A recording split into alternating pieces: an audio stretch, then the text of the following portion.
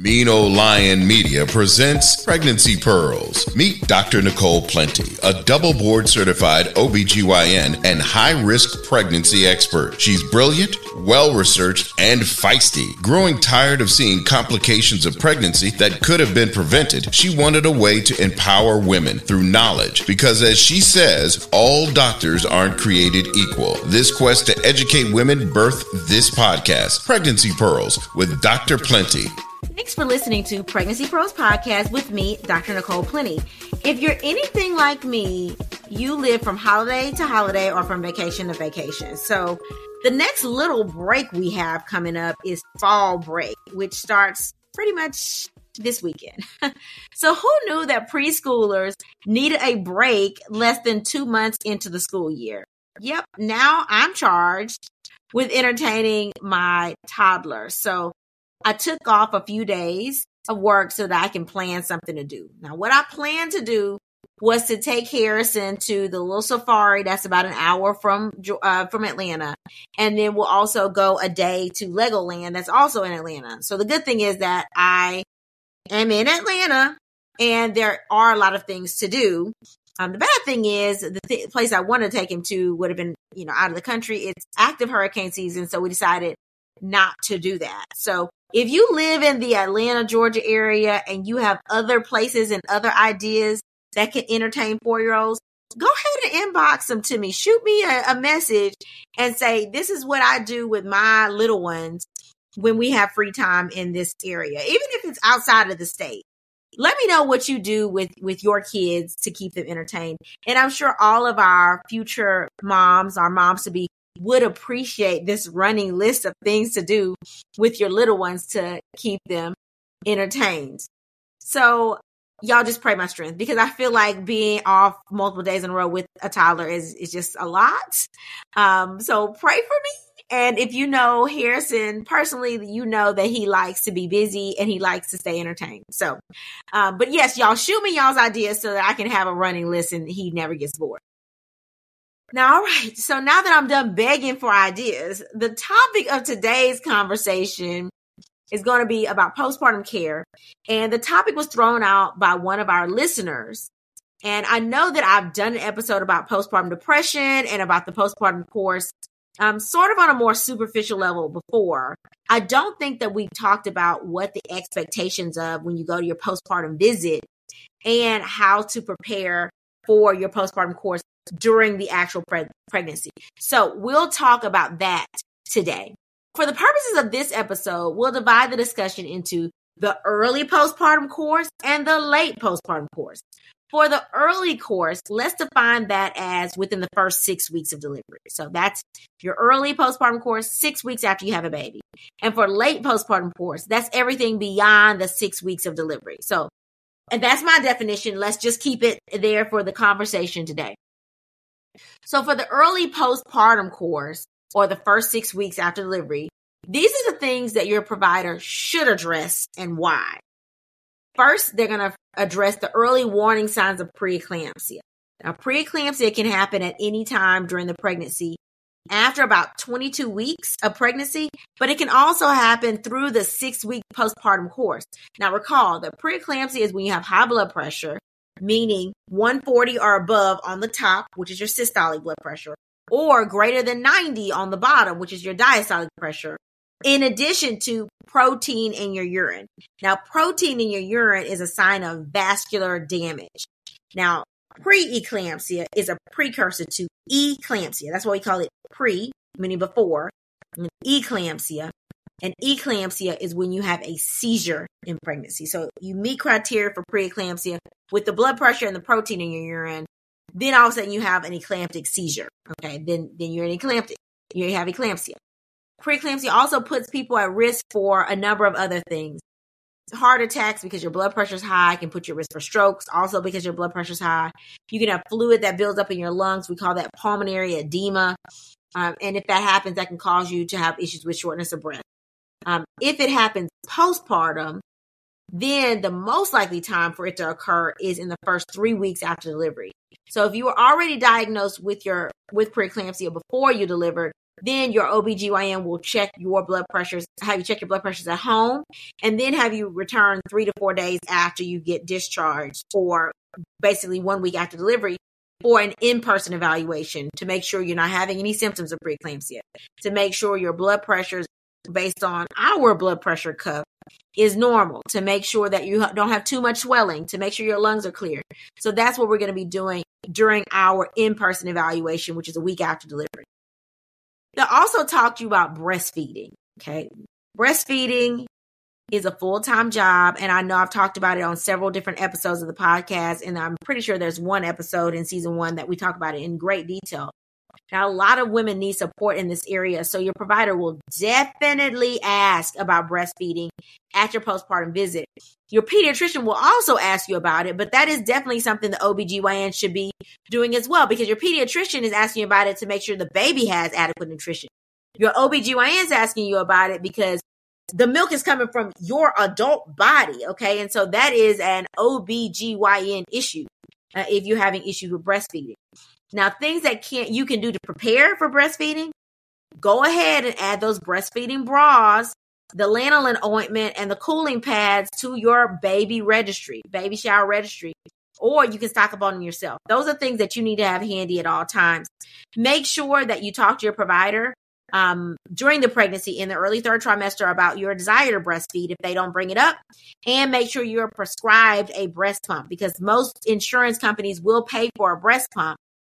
And that should be prescribed several weeks before you deliver so that you can get it on time. It's not like one of those things you go and pick up from the pharmacy the same day. Usually a breast pump is something that would need to be mailed back to you, or mailed into the pharmacy at the hospital, or sent to an equipment store. So, or some insurance companies make you send them the prescription and then they will send you the pump. Or some insurance companies make you buy the pump over the counter, and then you send the prescription and the receipt so that you can be reimbursed. So every insurance company is a little bit different. So make sure you know how to get reimbursed for your breast pump or how it needs to be prescribed. But you need to talk about this before you go in the hospital to deliver. Now, most providers will not tell you to supplement, because lactation specialists, they want you to supplement. They want you to make everything on your own naturally. But I swear by those lactation cookies, y'all. They're like oatmeal lactation cookies. Go ahead and buy them. Okay. They can't hurt. Go ahead and buy them. And so if you're having low milk production, that's the first thing I tell people to get. Of course, there's things that you can supplement with if you are a low producer. But before you decide that you on your own are a low producer, make sure that you're getting a lactation consultation. Okay. Usually they'll do a lactation consultation with a lactation specialist when you're in the hospital. The next day after you deliver, if you're having trouble breastfeeding, even if you're not, ask for a lactation consultation. You can make sure you are latching properly, and you make sure you know how to work the settings on your pump so that you're getting the maximum effort of breastfeeding. Also, the lactation specialist will walk you through how to take the equipment apart, how to clean your pump, and how to take care of your nipples and your breasts when you are breastfeeding. So definitely go ahead and get the lactation consultation, even if you've already done this. So if your older children are 2 years old, you may not need one, right? You may know what to do because you just stopped breastfeeding like right before you got pregnant. But if you don't know what to do, if it's been a couple years, a lot of pumps are out even since I delivered Harrison that weren't there when I had him. So, ask about how to work your pump. And I always tell people, if you have a breast pump already, bring your breast pump with you to the hospital so that when you have your lactation consultation, you're learning to pump on your own breast pump and not just the hospital grade breast pump. The Medela is great and you can buy one for home use. But if you're somebody that has the Willow or the Spectra or some other breast pump that's not commonly used as hospital grade, you want to know that you can use your pump at home. And I remember I didn't do that. I didn't take my own advice. I used a Medela pump in the hospital and I had a Spectra at home. And I got home and I was like, how do you set the settings? What buttons do I press? Don't be like me, okay? Do as I say, not as I do. Bring your pump to the hospital so that you can learn and get comfortable using your own pump at the hospital while you have help, as opposed to having to go back and ask for help later on. And once you start breastfeeding, your nipples need to stay well hydrated, and you need to apply lanolin ointment frequently. So I tell people, you know, when you get out of the shower, I usually tell people immediately pump, right? Because you're going to have more production because of the warmth of the shower. And you can easily pump and hand express while you're pumping. And then after you get through with pumping, then apply lotion to your body and the lanolin ointment to your nipples.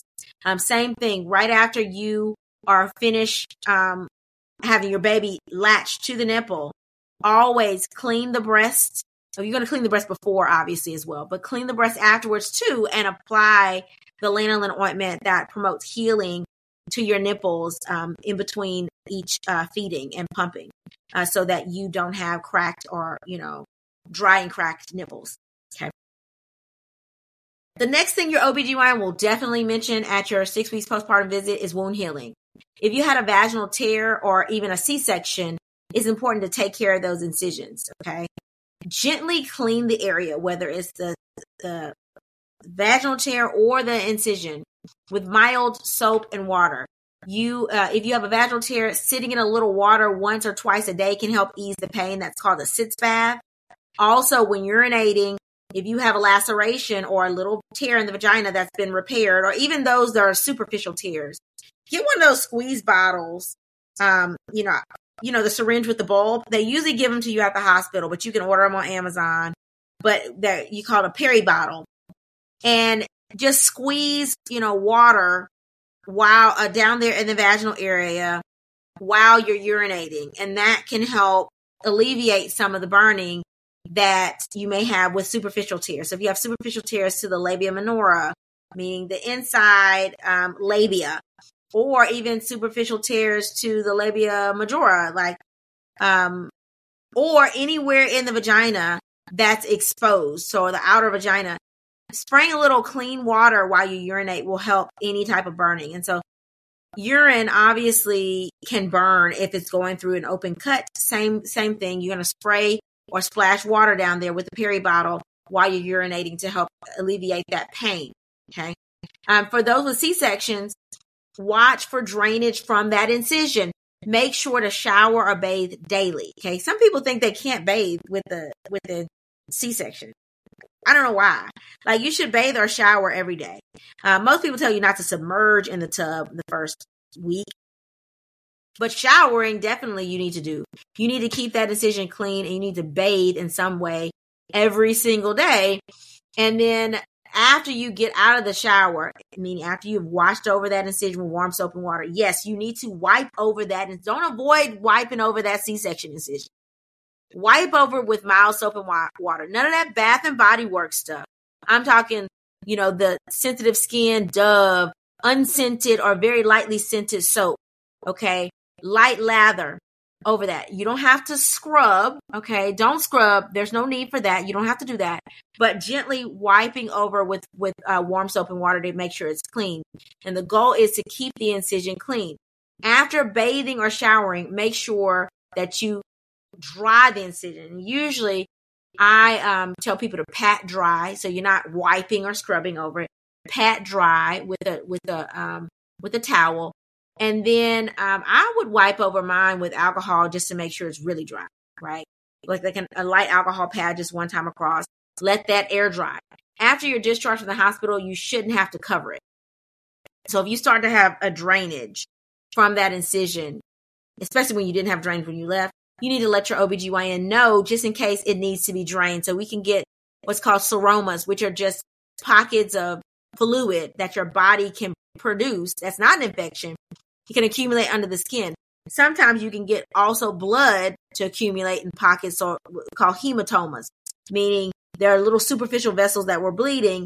They stopped bleeding, but now they left a very big clot there. Some of those things need to be drained.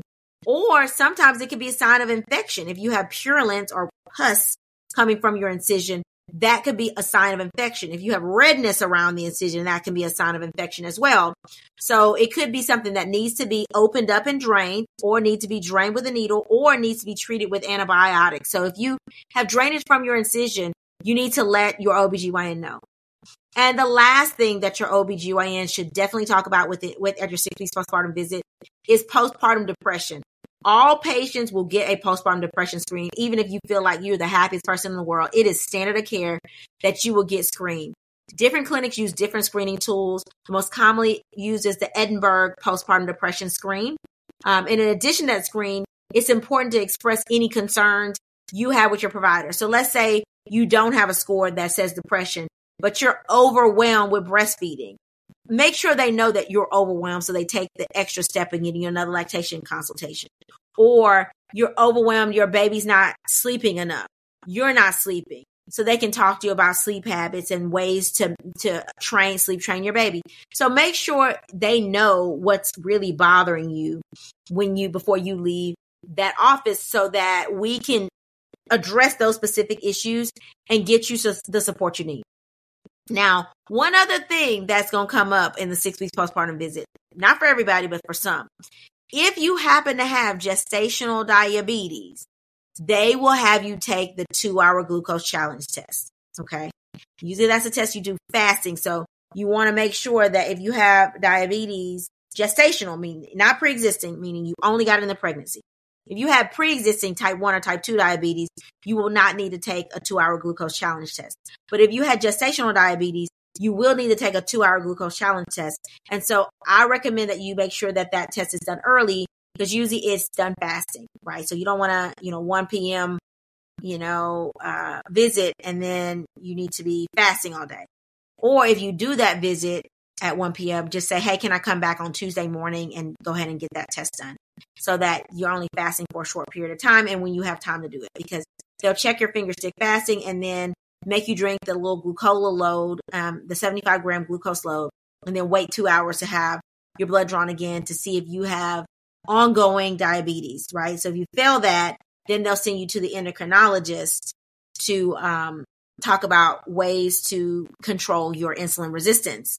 Okay, so that is another thing they will talk to you about at your 6-week postpartum visit if you had diabetes. If you have other medical problems, this is the time where they will also talk to you about ongoing care. So if you have high blood pressure, they'll talk to you and make sure you had followed with your primary care provider or cardiologist for ongoing care. If you have thyroid disease, they'll make sure you know to schedule an appointment with your endocrinologist. So that 6-week postpartum care, in addition to addressing those things I just talked about, we'll talk about continuation of ongoing care for your medical condition.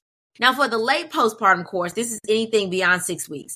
Here are the issues that may arise that your OBGYN may not mention at your 6-week postpartum course, but it's going to be up to you to reach back out to your provider if you have issues.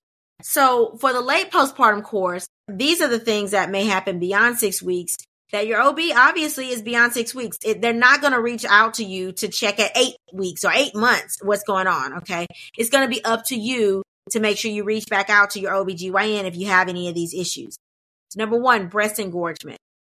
They will talk to you about breast support and breast engorgement at your 6 weeks postpartum course, but if you haven't experienced it, because it's only been 6 weeks, obviously they don't know that you may get breast engorgement at 6 months. So if you have breast engorgement, then you need to contact your provider to say, this is what's going on, okay? Because breast engorgement could be just that. Your breasts are engorged because they're full and they're painful.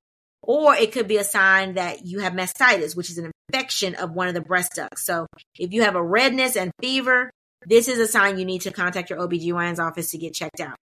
Now, breast engorgement can commonly happen when you're transitioning from breastfeeding and starting to wean your baby. With less frequent pumping and latching, the breast can become engorged. Now, back in the day, you probably were told to put cabbage leaves in your bra. This still works. This definitely still works. You put cabbage leaves in your bra. But now the recommendation is to express and then bind the breast with bandages or a tight sports bra. And this will reduce the amount of milk that's produced. If you get engorged again, then you will need to express again. Don't just keep the breast milk there. You got to express and empty it. Bind the breast to decrease the promotion of breast milk. Applying ice packs to the breast can also help reduce engorgement and can help slow down the production of breast milk. So if you know you're not going to breastfeed, don't have the baby latch, hand express, apply ice packs, put a tight sports bra on. If you have breast tenderness or pain, take Motrin. But obviously, if you have constant engorgement or fever, you need to reach back out to the OBGYN.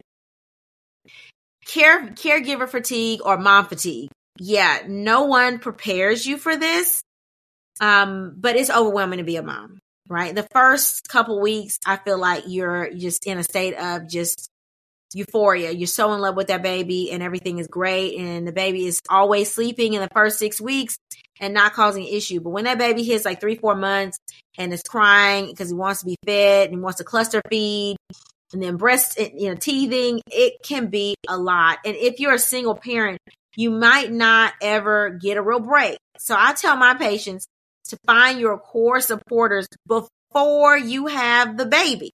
If you don't have family around, then look to, your friends, your coworkers, or church members you can trust and lean on them to help watch your little one while you do the things that make you you. So once you're outside of the 6 weeks postpartum time frame, then you may want to start feeling like yourself, or you want to get out of the house. So go get your nails done, go get a massage, go to your sorority meeting or meetings for organizations. Get back to who you were before so that you can keep being yourself. But in order to do that, you need to have your core group of peers you can trust and lean on. Now, obviously, the key word here is trust. Okay. Some family members you can't trust, but you have a sister or a mom, or you have, a very close girlfriend. These are people you can say, hey, I plan ahead of time. Hey, I need to get my hair done, once every couple of weeks. Do you mind keeping my little one for a couple of hours? They don't mind spoiling that baby, but you got to ask, and you got to ask early, right? Nobody wants to be inconvenienced, right? So if you have a hair appointment Saturday, don't ask on a Friday. Then you're scrambling, right? Ask the month before, like, hey, I get my nails done every Friday morning. Are you okay with keeping my little one every other Friday morning for a couple of hours? Most people won't mind that, especially if you're planning ahead. So schedule ahead and find the core group of people that you can trust. Relationship issues. Yeah, they come after the 6 weeks postpartum course. They come. Okay.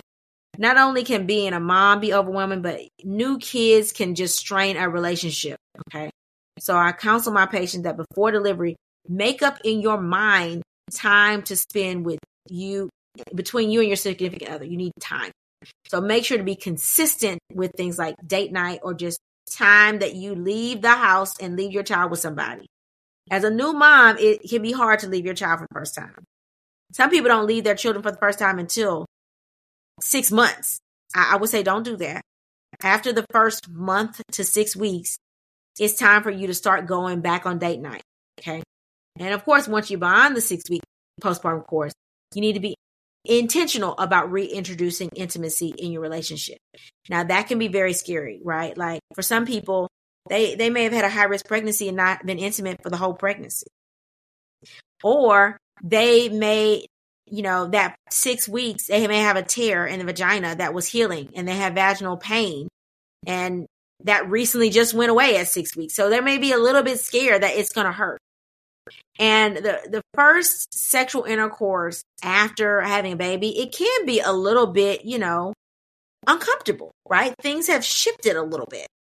I have a really good episode about postpartum sex that features Dr. Kim Harris. That's in season 1. That's a great episode. Y'all go back and check that out. But you really do have to be intentional in saying, okay, 6 weeks. Okay, let's plan a date. Let's reintroduce some intimacy back into our relationship. A relationship without intimacy, y'all, it's just not a relationship. Especially if you have two people that have the capabilities of being intimate. Now, if you're in a relationship and one person, is a paraplegic or has a medical condition where you can't be intimate, that's another thing. And you can be intimate on different levels than just sexually. But if you have two people that have sexual organs that function, then you should be intentional about making sure those sexual organs are functioning between the two of you together. I also want to say with changes in hormone level, okay, you have very high estrogen level in pregnancy, and now the estrogen level is dropped. So your the amount of lubrication your vagina makes can decrease because now you have a drop in estrogen. Always use lubrication. I'm a big supporter of lubrication.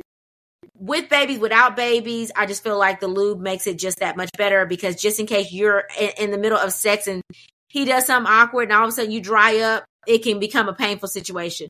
With added lubrication, you don't have that issue, okay? So get you your favorite lube, try some different lubrications out. And especially if you just had a baby and you are being intimate for the first couple times, make sure to use some lubrication. And most people that start using lubrication will always use lubrication from then on out. Okay, so use a lubrication, especially if you're a mom that's a little older mom. Our bodies in our 40s versus our bodies in our 30s. It may not function the way it used to function. So add some lube, okay? Thank me later. Add the lubrication when you're starting to have sex again. The next thing that your OBGYN will not mention, and you got to bring it up, they might mention at your wellness exam at 6 months later when it's time for your pap smear, but they may not mention at your 6 weeks postpartum visit, pelvic floor disorders. Yep. Having a baby can weaken the muscles that make up the floor of your pelvis, and carrying the weight of the pregnancy weakens, the bladder as well. I mean, you have a uterus, which is a weight that's growing in size and in weight constantly over the course of 6 months, that's now squeezing on your little bladder. Okay. So now your bladder is weaker, your pelvic floor is weaker. And we know when you're urinating, it's a relaxation thing. Okay. So if everything is already over relaxed, of course you can have leakage. So when you sneeze or cough, all of a sudden you can lose a little bit of pee, right? And so women, the more children you have, the more likely you are to have weakness of the pelvic floor and what's called stress urinary incontinence, okay, or losing a little urine with any type of strain. And if this happens, then you need to contact your OBGYN, right? Now, you should not be doing pelvic floor exercises before 6 weeks postpartum. That's why it's not brought up at your visit. You shouldn't. You should wait till after 6 weeks to do exercises to strengthen your abdominal muscles. That should be 6 weeks. Kegel exercises to strengthen the vaginal wall. That should be done after 6 weeks. In the 6 weeks, the only thing we want to do is heal those incisions. The laceration should heal. The incision, your C-section scar should heal. After 6 weeks, that's when, if you're having issues, you contact your OBGYN. They may recommend pelvic physical therapy or physiotherapy of the pelvis. They'll recommend different Kegel exercises, and they'll also recommend different things you can do at home to help strengthen your pelvic floor. But those are things you're going to have to notice and say, let me contact my OBGYN to ask them about those things. Hair loss. Now, we discussed skin changes and hair loss with Dr. Diane Davis in an episode called Skin. I don't remember what season that was, y'all. I think it was season 2. But the title of the episode is Skin. But in a nutshell, the growth phase of hair is longer during pregnancy, right? And so during pregnancy, your nails are growing, your hair is growing. Everybody thinks it's because of the prenatal vitamins. It's not because of that. It's because of hormonal changes that we have that promotes more growth. It promotes the growth phase of hair growth, right? And our hair goes through a growth phase and a shedding phase. Well, guess what? When those hormones go back to its pre-pregnancy state, now you have the regular timing of growth and shedding. So people are like, oh my God, my baby caused me to lose all my hair. Not really. You're just going back to the normal growth phase. And so now, instead of your hair being growth phase, now all of a sudden, the hair is in a shedding phase. So you're shedding more of your follicles. And so it leads to thinning afterwards, postpartum hair thinning. Okay. Your hair should go back to normal, but it could take some time because now you've lost more hair because now more hair is in a shedding phase than a growth phase. This is completely normal, but if it's excessive, you need to reach out to your OBGYN and they will send you to a dermatologist for further treatment. Okay. Those are things people are like, I'm so disappointed my OBGYN didn't tell me about this. Well, they're only talking to you about the 6 week stuff, right? These are things that we need to be self-advocates and say, this is what's going on with my body. I don't like it. Is this normal? Do I need help because of it? Like, talk to your providers and tell them about these things. Now, obviously, within a year, you should be having your next pap smear, right? So if you had a pap smear at the beginning of pregnancy, you delivered at 9 months. A couple months later, you should be going back for your well woman exam. So you should have a baby that's 3 or 4 months old when you're going back for your well woman exam. So that would be a great time to mention that at your well woman exam. And most OBGYNs will mention it. But if you're a patient that's not going for your wellness exams every year with your primary care provider or your OBGYN, you may think you don't have the opportunity to ask those things. But, I would be I'm a supporter of making sure you keep your wellness exams on time so that these things that can happen beyond the 6-week postpartum visit are things you can address directly during your well woman visits with your provider or OBGYN. All right, so now that we know a little bit more about the postpartum course and what to expect, let's go to some cases and questions. Our first case is a 41-year-old who is 3.5 weeks postpartum from her second child. She had an uncomplicated vaginal delivery and was discharged home 2 days later. Since delivery, she has felt more tired than usual and has had swelling. She has had a headache, which has been present now for about 3 days. She rates her headache as a 6 out of 10 in intensity, and it did not go away with Tylenol. This prompted her to go to the hospital today. At the hospital, her blood pressure was 160/108. She was given a dose of labetalol by mouth for blood pressure control in the ER. Her OBGYN consulted you for further management. All right, so this is classic postpartum preeclampsia. And the fact that it's happening 3.5 weeks after delivery is like hallmark for preeclampsia.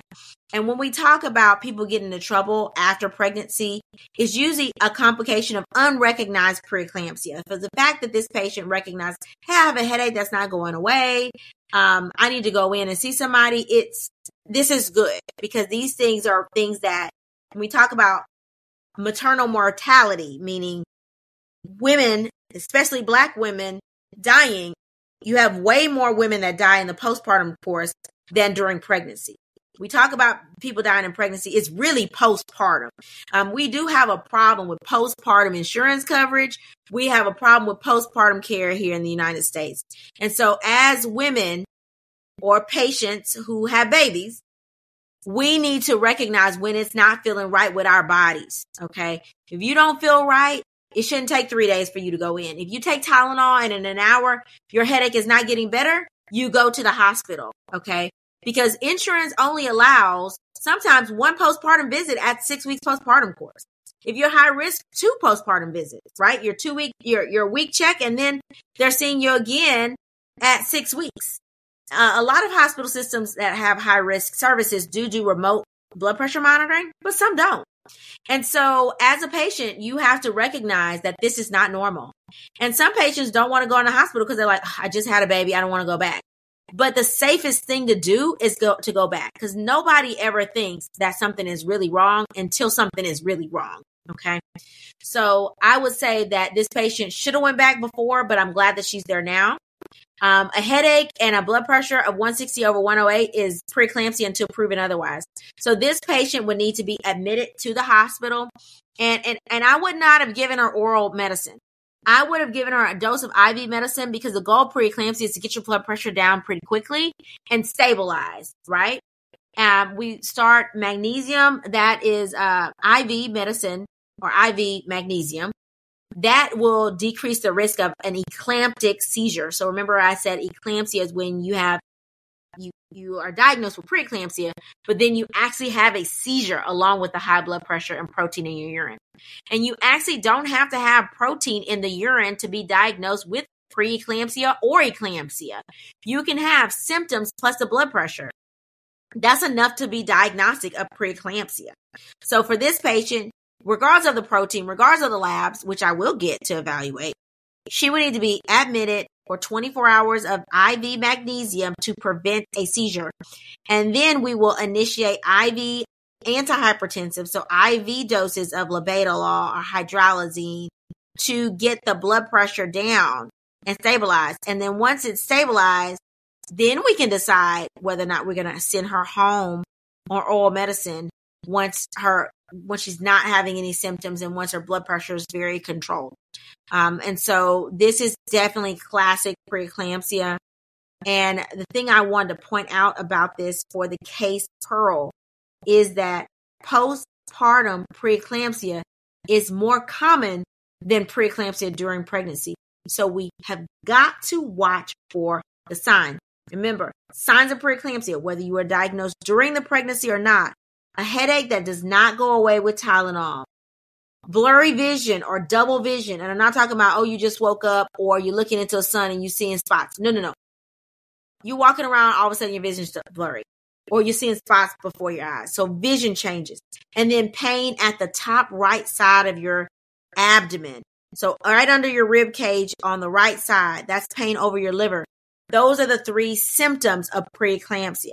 And if you have a blood pressure cuff at home, check your blood pressure. If the top number is over 140, which is your systolic blood pressure, or your bottom number is 90 or over, that's high blood pressure. That always prompts a hospital visit when you're postpartum. And if you go to a hospital other than the one you delivered at, even the one you delivered at, make sure the ER doctor knows, I just had a baby, my blood pressure is high. Okay? So that they know to automatically consult your OBGYN or an OBGYN that will look for signs of preeclampsia, because not all ER doctors are going to think preeclampsia. They're just thinking, is your blood pressure stroke range or is it not stroke range? Which we know to have an eclamptic seizure and all the bad things, you don't have to have an astronomically high blood pressure. You can have mild range blood pressures and all of a sudden be discharged home and have an eclamptic seizure. We do not want that to happen. So you need to make sure you tell them, hey, I'm postpartum. I just had a baby X, Y, and Z weeks ago. And if they don't consult your OBGYN, ask them to. Hey, can you call my OBGYN to make sure I'm okay from a pregnancy, a postpartum standpoint? All right, medical intern, do we have any more cases or email questions? Yes, we have an email question and it says, Dr. Plenty, I'm 2 weeks postpartum from having my first baby. I now lose a little bit of urine when I cough or sneeze. Is this normal? If so, will this improve or should I be doing pelvic floor exercises or something else to strengthen my bladder? The first question is it normal, right? Normal? No, it's not normal. It's called stress urinary incontinence. Is it common? It's very common, right?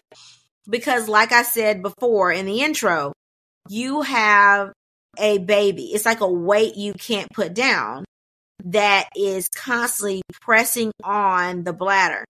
And the muscles that usually strengthen or hold the urine in are now weak because you had a weight that kept getting bigger and heavier over time.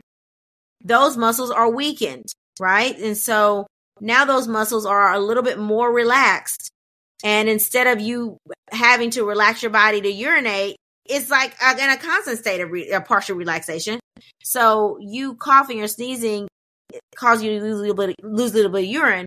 That's because of the impact on and weakening the floor caused by the pregnancy. So it's common, but it's not normal. Should this improve? Yeah. I mean, over time, it should improve and you should, that pelvic floor will rebuild some strength, but for some people it doesn't. And if it doesn't improve after 6 weeks, then yes, you need to be doing some Kegel exercises and you need to talk to your OBGYN about your symptoms, because if they don't improve over a certain amount of time with Kegel exercises, then they will send you to either a urogynecologist or they may send you to somebody that can do pelvic physical therapy to work on strengthening the pelvic floor to reduce your need for surgical intervention. Surgery would be the last thing that would be needed for stress urinary incontinence. We never want to do surgery before we do, more conservative approaches first. And so they would have you do those more conservative approaches. But at 2 weeks postpartum, it's just too early to say if it's a real problem or if this is just something that's caused by the pregnancy that will end up getting better on its own. Now, I will say that people that are older having babies do have a higher risk of long-standing stress urinary incontinence and may need physical therapy, pelvic physical therapy, or even surgical intervention. But doing pelvic floor exercises before 6 weeks can actually be more detrimental than helpful. And so I would tell you to wait on doing the pelvic floor exercises right now. And then when you hit 6 weeks, then go hard, right? We want your body to completely heal first. And then you can do your floor exercises to help strengthen your pelvic floor, which will reduce your risk of having stress urinary incontinence. Medical intern, do we have any more emailed questions? This one says, I had fibroids during my pregnancy and I thought they would be removed at the time of my C-section. To my surprise, my OBGYN told me that she did not remove the fibroids and that I would need another pelvic ultrasound after my 6-week postpartum visit. Is this malpractice? Why would the fibroids not be removed at the time of my delivery? Okay, so this is absolutely not malpractice. A lot of patients think, oh, if I have a cyst on my ovary or if I have a fibroid, then that's going to be removed, especially if I have a C-section. That is not true. So in pregnancy, 45% of your blood volume goes to your uterus, okay? That is a very bloody procedure, and it's a procedure with a high amount of blood loss. A myomectomy, which is also the removal of a fibroid in pregnancy, is also a high blood loss surgery. So you don't want to compound the two complex surgeries at the same time. Very rarely do OBGYNs or surgeons remove fibroids at the same time. I've removed fibroids at the same time, but it's because I have to get down to the lower uterine segment, right? I've had patients that have had fibroids literally blocking the whole front part of their uterus, and I had to take the fibroid out at the same time or before I could even reach the baby, right? That is an extreme case, and that is not common. If I can avoid removing a fibroid at the time of delivery, I will. Why? Because if you get into an issue where somebody's bleeding, then you have no leg to stand on when they've lost too much blood and you're transfusing them. Or better yet, if you have somebody that's a Jehovah's Witness and does not want blood, and now you've lost a lot of blood. Or if you remove the fibroid and the uterus isn't firm, and then there's bleeding and bleeding and bleeding, and you have to have a hysterectomy because you can't control bleeding. Well, is it because you removed the fibroid, or is it because the patient just did not have tone in their uterus because they weren't going to have any tone in their uterus? We don't know, but we know that fibroid removal is bloody, and so is a C-section. So they're not going to do anything to complicate that. The purpose of a C-section is to remove the baby, deliver the baby, close you back up, and reapproximate everything together.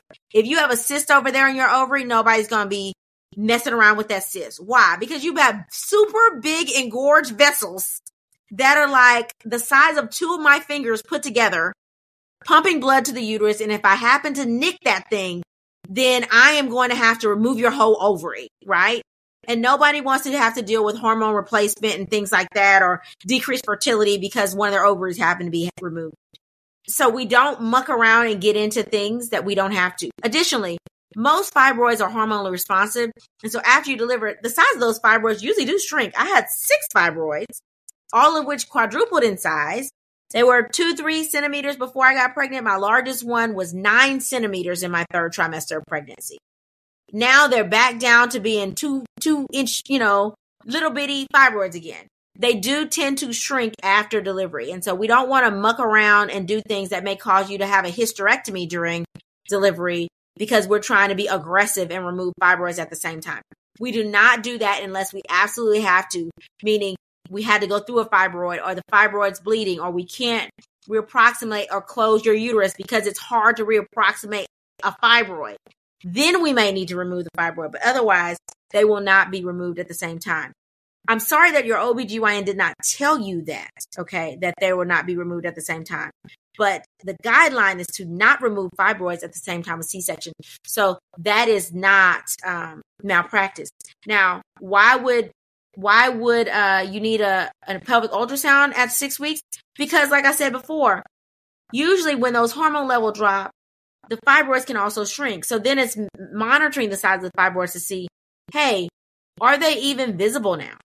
Do I need to remove them, or should we leave them alone? Are they impeding into the cavity or not? And if you have fibroids that are now small and you have, 1 fibroid or 2 fibroids, but you have a normal monthly cycles, then there's no reason to have to remove them, right? But if you're like, no, before pregnancy, I had horrible pain and I had a lot of bleeding, then afterwards, they're going to look at the size of them to see if they've significantly changed. And if they haven't, then they'll talk to you about going forward with removing. And then based on the size of them, they'll counsel you about how they need to be removed, whether they can be removed laparoscopically, meaning putting a camera in your belly and using little robotic arms, or whether they need to go back through the previous C-section scar and do an open incision to remove them. The size and location of the fibroids will tell your OBGYN the best approach to take that, and they can't do that without some type of imaging, whether that's a pelvic MRI for mapping of fibroids, or whether that's a pelvic ultrasound to just look at the size of the fibroids if you don't have a lot of them. So that's the reason for the ultrasound afterwards, and that's the reason that it's not malpractice and it's normal not to remove fibroids at the same time of delivering the baby. All right, medical intern, do we have any more email questions or cases? And she's shaking her head no.